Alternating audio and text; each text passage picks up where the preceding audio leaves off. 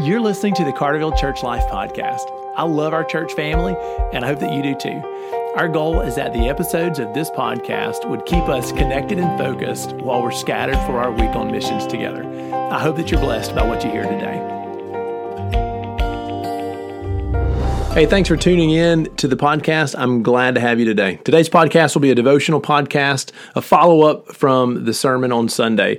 So I read from 2 Corinthians 2, 3, and 4 in our sermon on Sunday, and there were just a couple of things that were really powerful for me devotionally that didn't really make it as a feature in the sermon, so I thought I would share some of those throughout the week in the podcast. I want to share especially in chapter 2, verse 14, this powerful concept of being part of a triumphal procession with Jesus. Let me read it to you. Chapter 2, verse 14. Paul said, "But thanks be to God who always leads us as captives in Christ's triumphal procession and uses us to spread the aroma of the knowledge of Him everywhere." And then he talks some more about this idea of spreading a fragrance of Christ. But I want to focus in this podcast on the imagery of God leading us as captives in Christ's triumphal procession. Okay, so a couple of things about that. First, let me give you a big picture background, I guess, if that's all right. So the idea of a triumphal procession, I mean, it's like the idea of a huge patriotic parade celebrating a king's victory.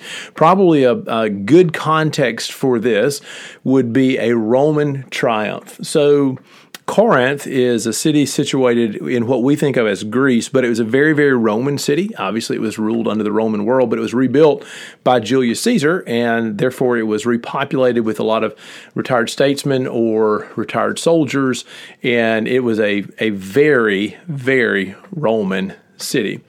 So Corinth would have been well acquainted with the idea of the Roman procession, the victory triumph. So here's what happens is when the Roman legions went out and conquered a people, they would bring back the spoils of war and the captives, and people would line the streets of Rome, and when the armies returned victoriously, you would observe this spectacle of the Roman triumph. Now, I guess one way to begin to get a little context for this is like imagine the Macy's Thanksgiving Day Parade, right? I mean, just imagine the streets of New York lined with people coming out to watch, the floats and see the balloons and the dancers and the songs and just to celebrate, just to celebrate Thanksgiving, to celebrate it as a country, as a city, as the city of New York.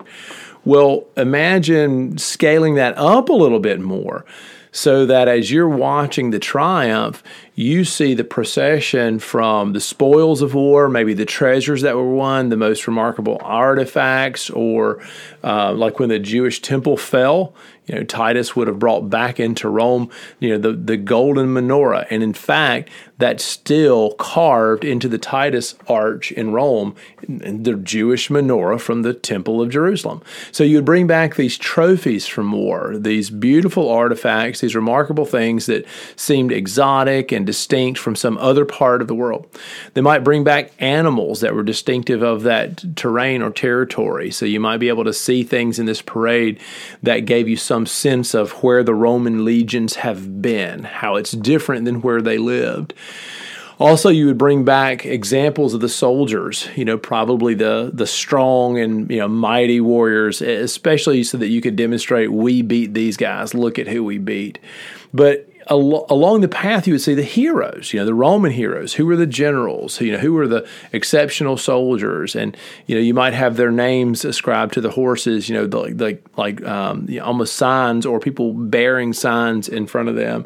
And so you would imagine this really festal parade, this atmosphere of triumph and victory, high patriotism and national pride as they march through the streets of Rome, celebrating their most recent triumph, extending the borders of Rome, in their minds, extending peace and justice and a rule by law, this extending the Roman Empire farther.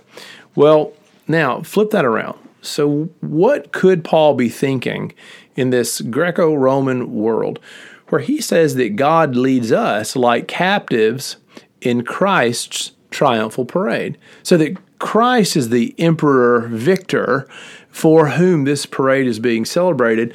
But it's really weird, isn't it? To think about you and I being captives in that parade.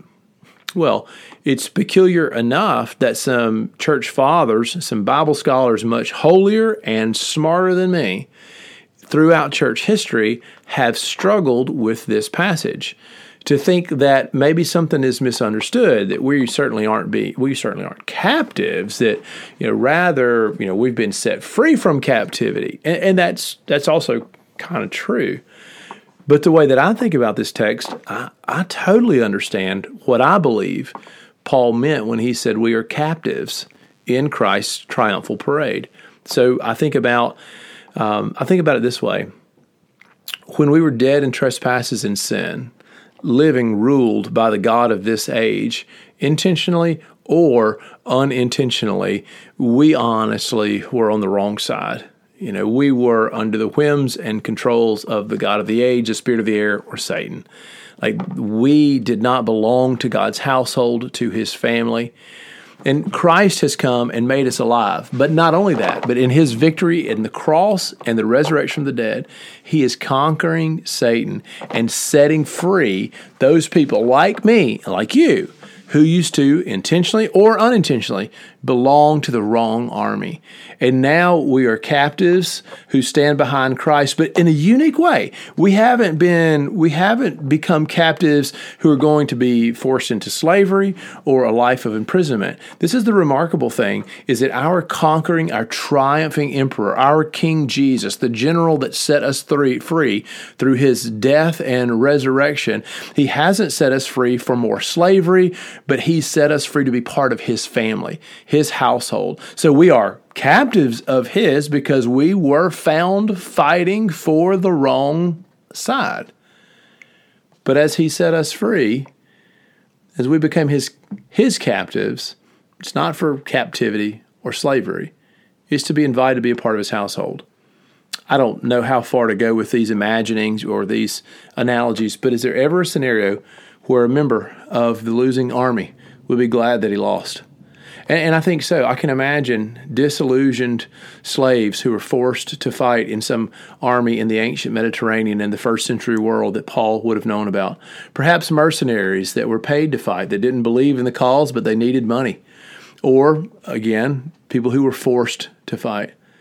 And when they lost, and when they saw how good the victorious king were, when they saw how wrong their side had been, when they saw that truly the person that was calling the shots for their army was vile, didn't have their best intentions at heart, perhaps they were glad that they lost. And especially when, as captors from the army, they became liberated, set free, to be sons and daughters of a new and better kingdom, when being defeated is actually what it required for them to finally become free and to see the light and to see that they've been on the wrong side the whole time. And in that imagination of mine, it seems powerful to think of myself as a person who Christ took captive. And now I march in his triumph parade, not as a captive to be subjugated to slavery or as a captive that's ashamed to be there, but as a captive belonging to Christ, thrilled to belong to his legions, to be a part of his family. I don't know if this makes sense to you, but it is a beautiful picture to me that you and I, we line up right behind Jesus as examples, trophies of his grace, that we once were living for sin, fighting for the wrong side. Once you and I were part of the curse, part of the corruption, but now we've become new creation. We were defeated in our old life. We died, in fact, and in Christ have been raised to live anew, gladly part of his kingdom. Well, church family, I hope that you enjoy thinking about this. You'll find other examples in Ephesians and Colossians of being captive, of Christ setting captives free and taking captives for the Lord, and of the triumphal parade of the cross of Christ. You should read those books to see what Paul has to say there. Church family, thanks for thinking about the Word with me today. I hope that you will enjoy being set free to serve with Jesus. God bless you. Have a fantastic day.